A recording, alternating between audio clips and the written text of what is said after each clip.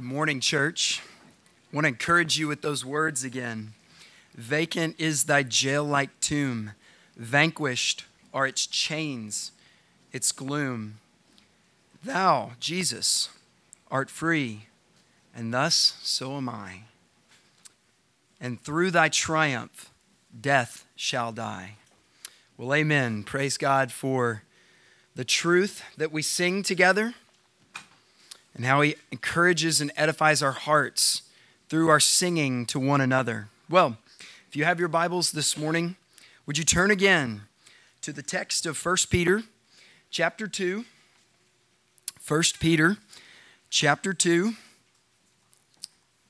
I'll begin reading this morning with verse 11. Beloved, I urge you, as sojourners and exiles, to abstain from the passions of the flesh, which wage war against your soul. Keep your conduct among the Gentiles honorable, so that when they speak against you as evildoers, they may see your good deeds and glorify God on the day of visitation. And today, we'll be looking at the first part of verse 13. Be subject for the Lord's sake to every human institution. Let's pray together. Father, we confess to you that your word is not understandable apart from a work of your Spirit. For me to preach with any kind of eloquence, or these, your sheep, to have studied so well, even all of this effort that we put in, Lord, apart from a work of your Spirit, it can reach our minds, but it could never reach our hearts. And that is where the change needs to take place. If change must happen today, let it happen at the level of the heart. And I pray that you would do this today in the name of Jesus. Amen. Well, this morning we are continuing our study of 1 Peter chapter 2. As I mentioned, for those of you who have been with us in weeks past, in verse 11, Peter has begun a new section. He's taking us from the indicatives, those things that are true and characteristic of the Christian life, and he is talking to us now about the applications and imperatives of the Christian life. We've discussed the inside working its way out. The inside working its way out. There's a war going on for your soul, and how that war is going day to day affects our conduct among the Gentiles and how we behave. Well, as you can see, in verse 13, Peter is beginning to get into what you might say is the nitty-gritty. He's beginning to get down to some brass tacks, some details of what's going on. And I know some of you have been waiting for this moment. All right, we are going to talk about the government. Let's begin the discussion of what Christians are to think about the government and our interactions with the government. Well, I've got bad news for you. We are not going to discuss that today. That will be next week. And honestly, as interested as we all are in the government's responsibility towards Christians, that has nothing to do with the text today anyway. The text today is about what we must do, and that is to be submissive or to be subject or to submit. As a general rule, brothers and sisters, our approach to the Word of God should be that we want to understand it in order to obey it. I'll say that again. We want to understand the Word of God in order that we may obey. Jeremy quoted in his pastoral prayer this morning, "You are to be renewed in the spirit of your minds." And, then Paul goes on to say in Romans 12, to put on the new self. So you see the renewal of the mind comes first, and then the putting on of the new self. This also should be our approach to the topic of submission. What does God require of me? When you come to verse 13, and you begin to see that we're to be subject for the Lord's sake to every human institution, the question ought be, Lord, what do you require of me? But how we actually approach this situation and the question of submission is often not what we intend or in Christ what we hope for, but what our flesh wins us over to. And I think two things can happen in the heart of the Christian. We come to a text about submission, whether it's submitting to the government, submitting to a husband, submitting to an elder, submitting to a boss or authority. And we ask the question of the text, well, I want to know what's not required of me. I want to know what's not required of me in this text. I'm told here to be subject. Well, so when am I not supposed to be subject? What are the exceptions? What are the rules? Right? Let's go ahead and lay out the boundaries. Now, it's not a wrong question to ask, but we ought to be aware that these are the questions that pagans often ask, right? We stand on the sidewalk outside of Planned Parenthood and we beseech for the life of the unborn. And we're often met with, well, what if she was raped? What if there was incest going on? What if the life of the mother is at stake? What does God not require of me? Where are my spaces? This is in a way a Korban rule that Christians can bring to the text of Scripture. Well, I will obey God unless, and then we result to what might be considered a tradition. Now, there may be truth, and yes, there are certainly exceptions, brothers and sisters, when we come to this text, but today we want to focus on what does God require of me?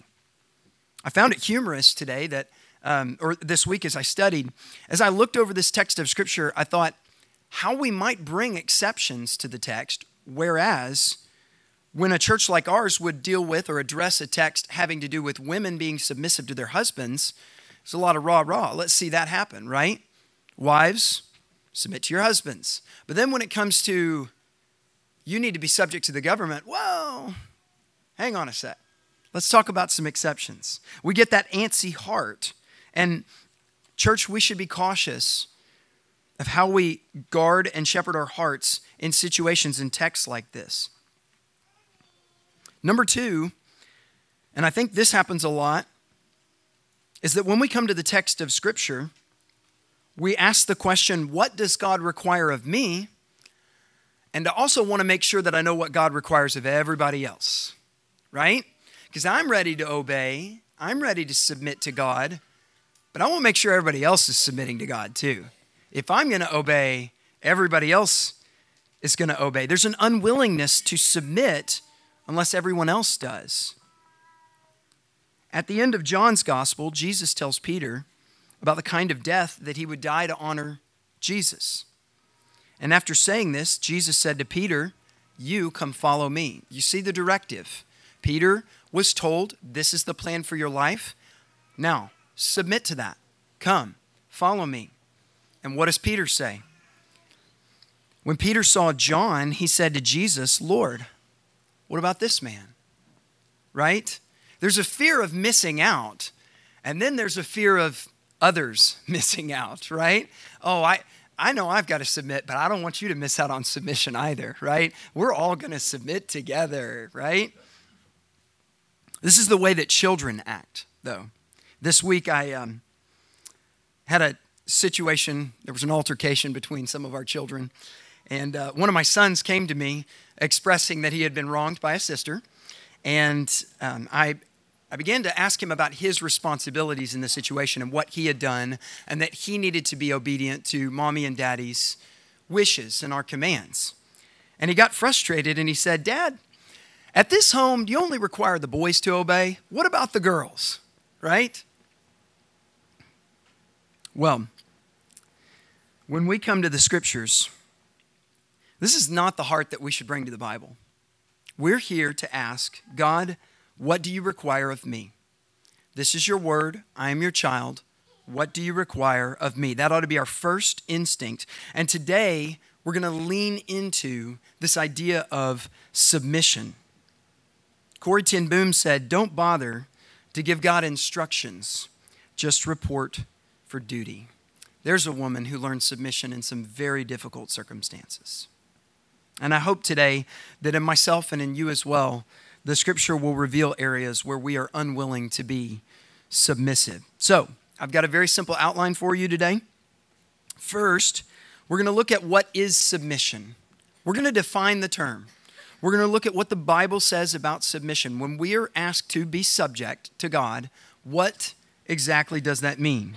Secondly, we're going to look at why we should submit. God gives us reasons in His Word. Though His command should be enough, He gives us reasons why we should submit. And then finally, at the end, we will look at how we are to submit. So, to begin, Peter says, be subject for the Lord's sake to every human institution. Be subject. Be submissive. Submit. Put yourself under. Subordinate. Obey. Or be submitted to. This is the Greek word hupotasso. It's from a word hupo, meaning under, and tasso, to appoint or set. When you get a new dog, one of the first things that you will probably do is teach it who Alpha is, right? Because if you don't, the dog can tend to be disrespectful. A lot of people will immediately try and teach their dog to sit, okay? You'll give a verbal command, you'll point, and the dog will, hopefully, after learning, begin to sit. What you've just seen is a picture, in essence, of submission. There is an appointment and a command, this is where you're to be, and then a taking of the place. Hupotasso in the Greek was a military term, and it was meant to arrange troop divisions in a military fashion under the command of a leader. So you see there's an appointment. This is your place. I need you to stand here. I need you to take guard. I need you to stand watch. But when it's used in a non-military context, it means, and church, hear this, a voluntary attitude of giving in, cooperating, assuming responsibility, and carrying a burden. That's from the outline of biblical usage. So in essence, here's what biblical submission is. And this is my definition. Submission is our accepting and taking of our God-commanded place in the world. And this is done voluntarily and with joy. I'll read that again. In essence, submission is our accepting and taking of our God-commanded place in the world. This is done voluntarily and with joy. I want you to notice two things about this definition. First of all, it is commanded by God. This will not surprise any of us. In the ESV, we are told here to be subject. In the NASB or the KJV, you read, submit yourselves. Verse 13 is not a suggestion. In the Greek, you can see the mood of a verb. The action has a mood with it, and this verb carries with it the force of an imperative. That means that we are commanded to do it. The inspiration of the Spirit of God had Peter communicate this as a command. It is also the same word that is used in a very familiar passage in relation to the Christian in government, Romans 13. Let every person be subject, hupotasso, there it is, to the governing authorities. Titus, one final passage in the New Testament that talks about the Christian's relationship to government, says the same. He uses the same word. Remind them to be submissive to rulers and authorities, to be obedient, to be ready for every good work. Now, we understand that this is a command. We understand that God gives everyone and everything a place in the world. Animals have their place. The fish had their place in the sea. The birds have their place in the sky. We have our place in the world. God appointed a place for us to be. That is part of the idea of submission. If we did not know where we were to go, we could not submit to it. It must be commanded. We have to know the place that God wants us to occupy. But in order for submission to take place, there must be a response to that commanded location.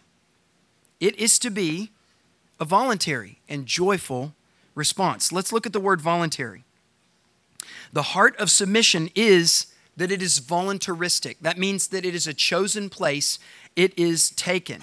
If you've ever seen a police officer pull someone over, you know that there's some kind of exchange that's going to take place. His job is to make sure that people are keeping the law. Everybody's got a place in our country. It's a republic. That means that the law is supposed to rule. And so the police officer's job is to make sure that everyone is abiding by the law. Now, if we get pulled over, we see the blue lights, probably get nervous. You might put your hands on the steering wheel, look straight forward. We all know the drill, right? Because we know, as law-abiding citizens, in order for this transaction to take place and things to go well, we have to show we are in a place of submission. That's what the police officer's looking for. When he comes forward, he knows, look, they did something wrong, or maybe they didn't know they had their taillight out, or their tags are expired, or whatever. But in order for this to work, submission has to be there. Now, if I was to, the opposite hand, maybe get out of the car and start walking towards the police officer, he's still interested in submission, but so much more so now, right? This is not typical of police interactions with civilians. And some way or another, with handcuffs, a taser, with company that comes and helps him, he is going to get me on the ground and he's going to put me in handcuffs. But beloved, hear this, even kicking and screaming at that point, he has not achieved submission, because I have to voluntarily give it. I have to put myself underneath it by my choice. Jesus told a similar story about submission, a submission of a son to a father. Jesus said, "What do you think? A man had 2 sons. And he went to the first and he said, 'Son, go work in the vineyard today.' And he answered, 'I won't.' But afterward, he changed his mind. And he went. And he went to the other son and said the same. And he answered and said, 'I go, sir.' But he did not go. Which of the 2 did the will," I would say, submitted to his father? You know, it's the second, or it's the first. He chose voluntarily to submit, even though initially he rebelled. Repentance is in essence a taking of your place in the world. It is a submitting to God's will and authority and rule in the world. No one could make us, beloved, submit. We must do that ourselves. And it is also joyful. Our submission should be characterized by joy. You sang Psalm 2 this morning, and one of the verses said, "Now serve the Lord with fear and gladness and trembling." The fruit of the Spirit, beloved, is joy, even in our place of submission. And what joy there is, because every need of ours, as you sang this morning, has been answered in Christ Jesus. This ought to produce a wellspring of joy in our hearts. What glory does a husband have from his wife when she submits begrudgingly? On Friday night at family worship, I was talking to my kids about this. What glory does a parent have when a child submits begrudgingly? "Son, would you go sweep the kitchen?" "Yes, sir." Okay? There's no submission there. There's no joy. My wife and I tell our children that when they're obeying us, we, mom and dad, are looking for 3 things. We're looking for them to obey quickly, we're looking for them to obey thoroughly, and joyfully. Quickly, thoroughly, joyfully. When you seek, parents, for obedience from your children, what you should be looking for is quick obedience, thorough obedience, and joyful obedience. Pastor Matt Hudson used to say, with a happy attitude, right? If you have not gotten that, no matter if the job got done or not, God was not pleased with it. He is not pleased with it when there's a begrudging attitude. God loves a cheerful giver. And submission is worship. Submission is worship. Our worship of God is the joyful, voluntary response to his saving work of us. Paul says in Romans 12 again, "I urge you, brethren, by the mercies of God, to present your bodies." Submit your bodies, give them to the Lord, "as a living and holy sacrifice, acceptable to God. This is your spiritual service and worship. Church, I ask you today, when is the last time that you thought about your submission in any circumstance, in any situation, to any authority as being joyful and being from a glad and willing heart, a voluntary attitude? Your response to seeing someone get pulled over, I wonder what they did. I wonder how that went. Your response to getting pulled over, oh, I'm late. Can't believe this. Can he pull someone else over? Your response to a sibling getting disciplined, children. Well, they had it coming. They deserved it, right? And your response, children, when you are getting disciplined. Lots of smiles. One of your sisters, ladies in the church, you see her husband requiring something of her. Well, sweetheart, you should obey. You should submit. And then when your husband comes to you and asks you for something, how does your heart respond? What if you were cleaning up after a prayer meeting because you were asked to, and everyone else is sitting around and talking, and you're the only one? How does your heart react? Brothers, I would encourage you, as we look especially next week into submission to the government, to consider your role as a leader in the church and in the broader world. Your lack of submission disciples. Your antsy, rebellious heart disciples at every moment. What we say in response to tyranny, how we respond to what we perceive to be government overreach, the attitude that we carry around our wife and our children. Why do we live in a world today where it is so difficult for everyone to submit? Men, I would encourage us to take up the charge. We are going to set an example of what this looks like in every area where God has ordained that we submit to authority. We're going to disciple. We are going to shepherd. We are going to teach. Well, I want to look secondly at why we submit. Why we submit. You see one reason right here in the text. For the Lord's sake. Beloved, the name of Jesus Christ is on the line. The name of Jesus Christ is on the line. Now, I know that might sound a little strange. Jesus doesn't need any help defending his name. But you are commanded in the third commandment to not carry the name of the Lord in vain.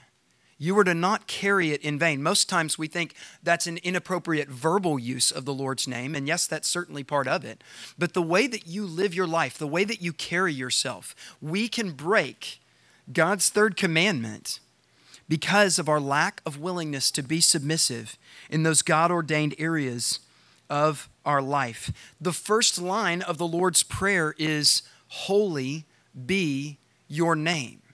And how we act and our attitude, is it seen as good deeds towards the Gentiles, towards outsiders? Isn't it interesting that we were told in the previous verse, in verse 12, to keep our conduct among the Gentiles honorable? And the very first thing that Peter deals with is submission. The very first thing that he deals with is this idea of submission. Have you considered, beloved, that the holy God of the universe himself ordained, in our text here today, the state? Have you considered that? The government was God's idea. It was his invention. It was in his mind. When he decided how the world was going to be structured and navigated with sin present, government was a big part of that plan. And it was part of a good idea that he had. Have you considered that God ordained government for our good? It was intended for the good of Christians and for the church. The government was meant to punish evildoers and praise those who do good. This serves the efforts of the gospel proclamation in the world. It serves the efforts of the church getting the message of Jesus to the broader world, because they are to praise those who do good and punish those who do evil. Have you considered, brothers and sisters, that the government was ordained for the good of the lost? When there is no government, every man does whatever is right in his own minds. And we know the book of Judges and how that went for them. Some pretty disgusting things happened in Israel, in God's chosen people, in their land, when there was no king, when there was no structure, when there was no government. When we shirk our responsibility to submit voluntarily and joyfully to, for example today, the government, we turn up our noses at a God who has given us these things as a gift. Now I know there's something in us right now but in our current context, there's so much going on. We've got to talk about some exceptions. We've got to talk about the government's responsibility. Do you realize how quickly we want to go back to where I started this message? We're already back to, I'm willing to obey, but I need everybody else to. Beloved, Peter's command today is directed at the church. He mentions the emperor or king. He mentions governors, those appointed by the emperor or king. He doesn't talk about their responsibilities here. Paul's going to talk about those in Romans 13. He gives us a charge. He says, you be subject. And if we're inclined to think that we've got it bad because we might have to figure out what to do about vaccines and passports, remember that they were being thrown to lions and their heads were getting cut off. Okay? And this is where the command lands, be subject. Be subject, submit. Take your appointed place voluntarily and with joy. Now, we will get to some more details about our current context and how we in America, with our structure of government, are to submit, and when maybe there will be cases where we should not. And we're going to look at that next week. But remember that government is a gift of God. It is our natural response in the flesh to disdain and have disgust at the government. Calvin is asking us not to do this.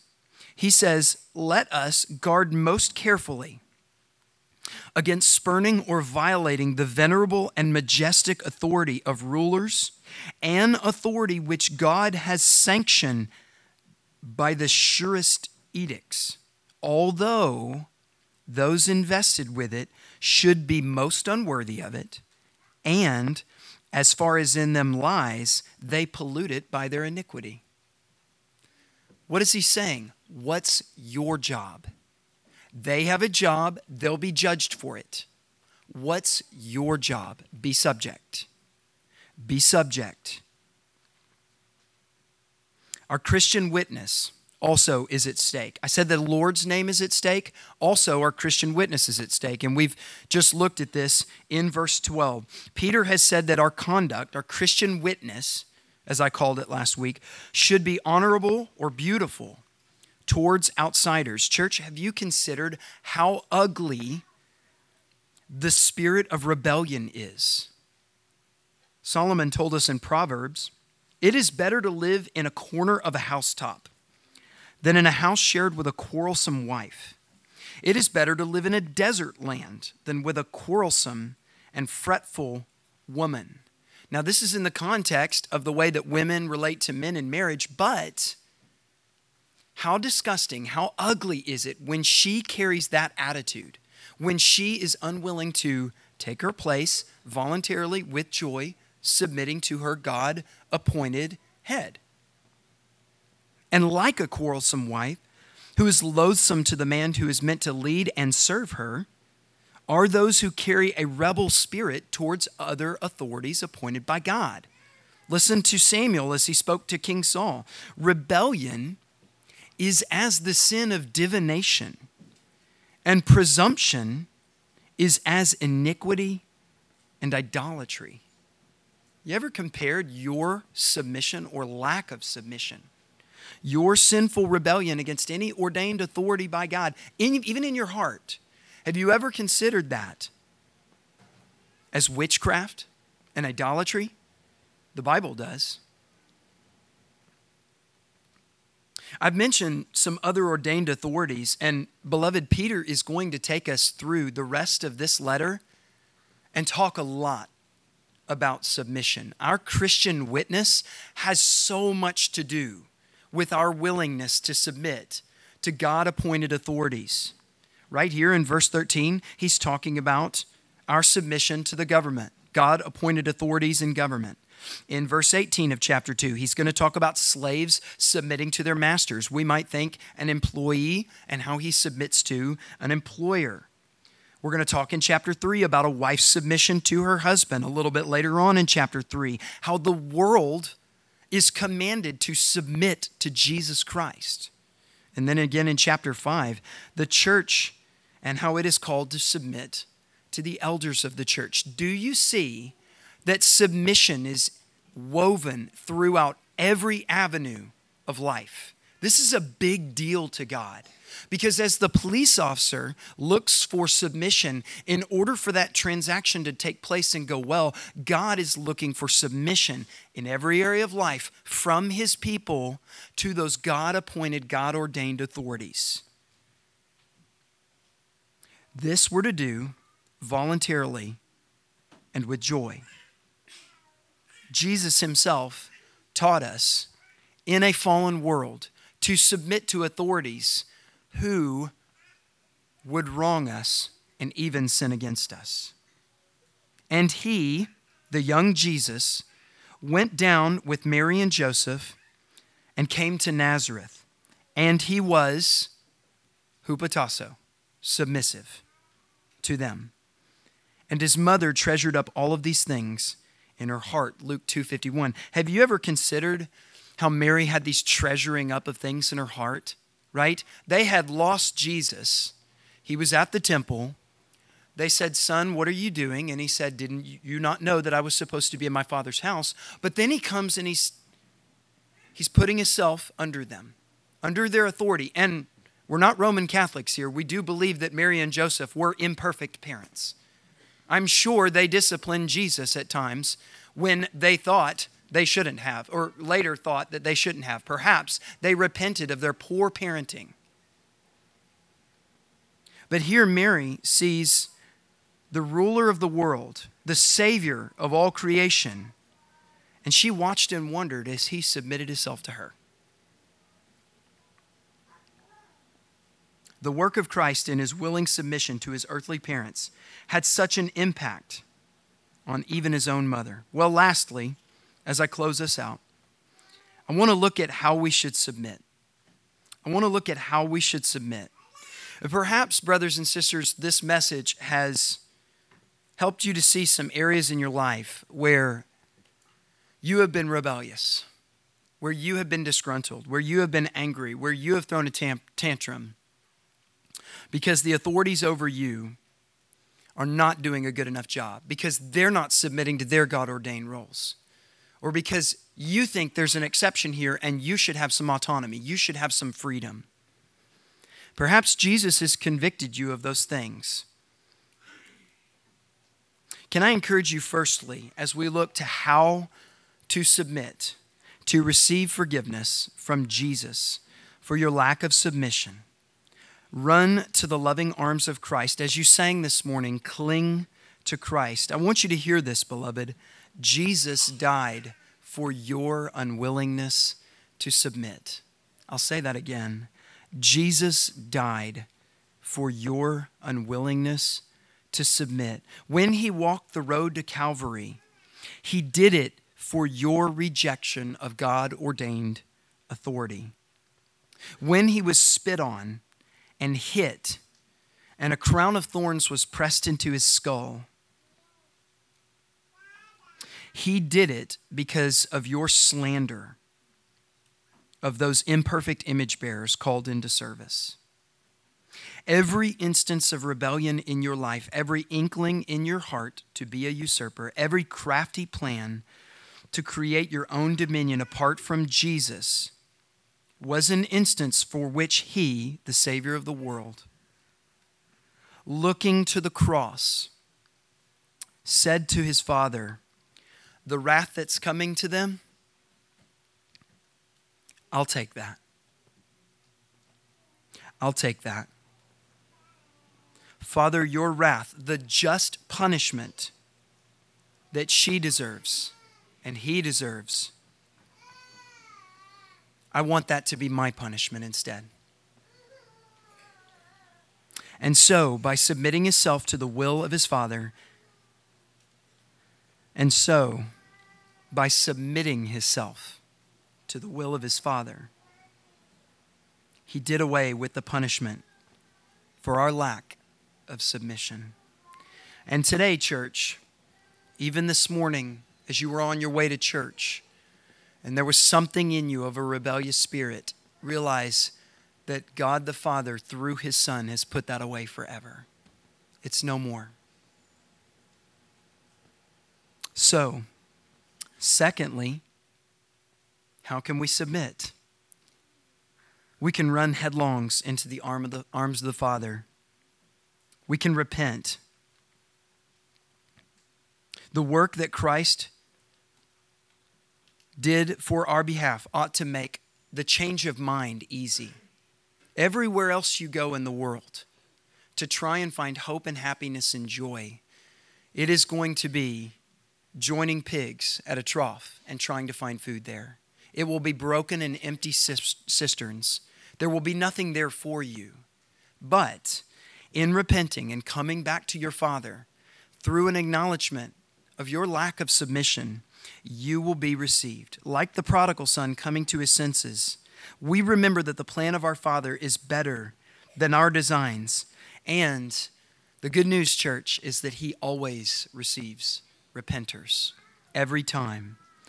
So receive the grace of Christ. Realize what Jesus did for you. Repent. And this morning, if you realize that Jesus has done these things and that he's done them for you, but you've never repented, today is the day of salvation.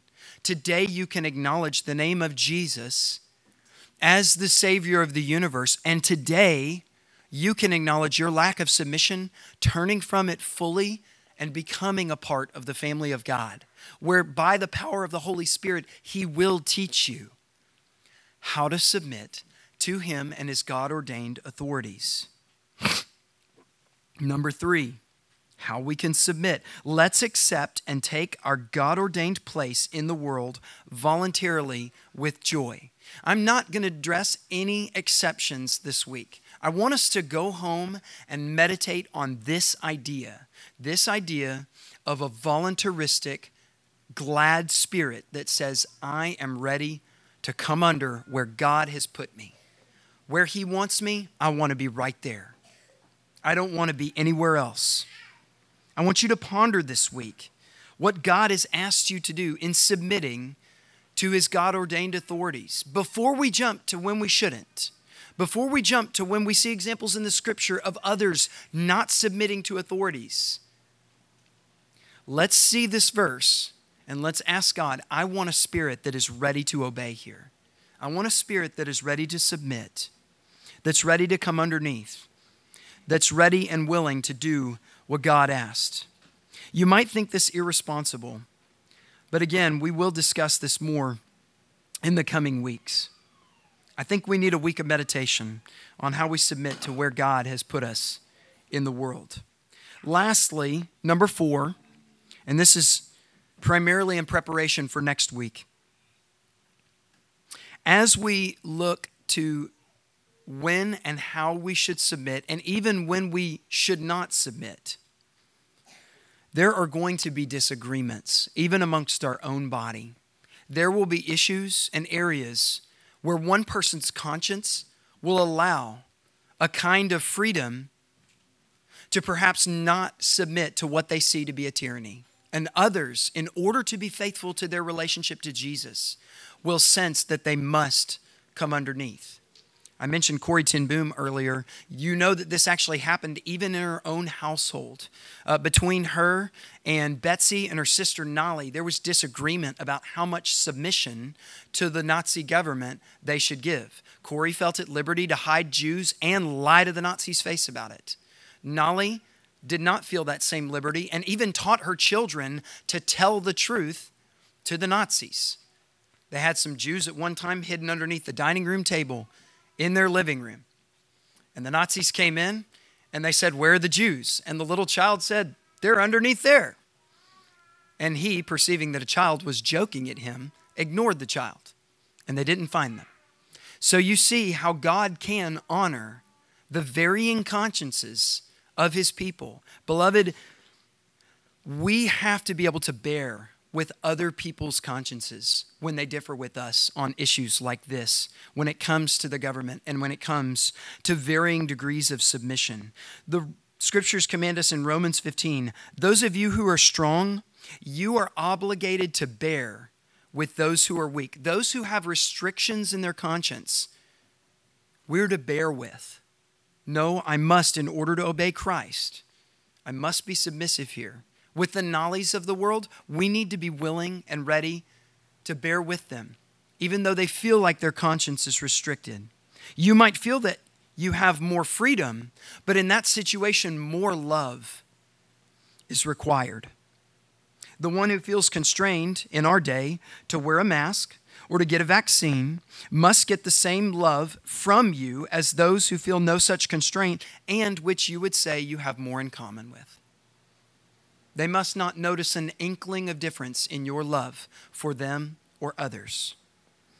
The kingdom of God is not a matter of eating and drinking and masks and vaccines and so on. Romans 14, verse 17.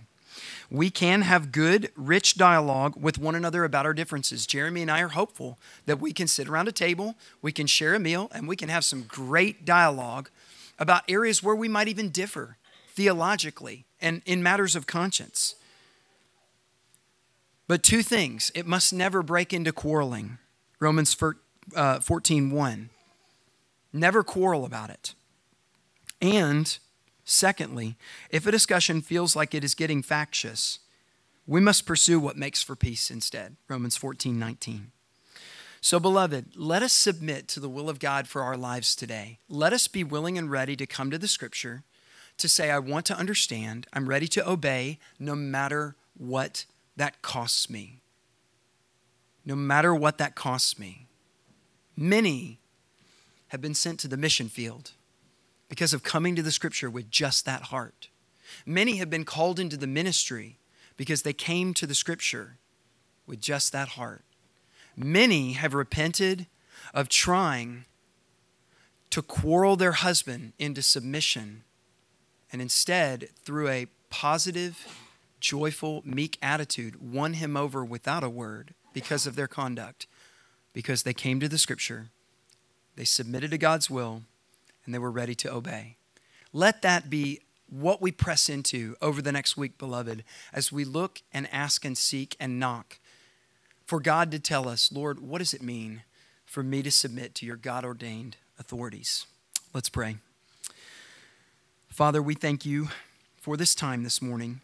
You have been gracious to create a world in which all things are under your authority. Even today, one thing after another is being put underneath the feet of Jesus, because the whole world must be in subjection to him. The whole world must come into submission. If we are to get to the place we ought to be, if the world is to be the kingdom of Jesus, then everything must be in subjection to him. And why not, first and foremost, his bride?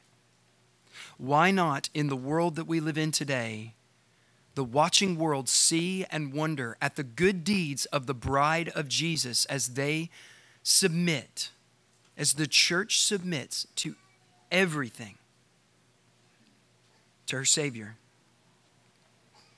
I pray that this would be the case, and I ask that you would make this a reality, a true spiritual reality in the lives of those with us today. Please be with those who could not be with us today, those who are far off, those whom we love and long for and wish to see again, those who are sick and dealing with illnesses.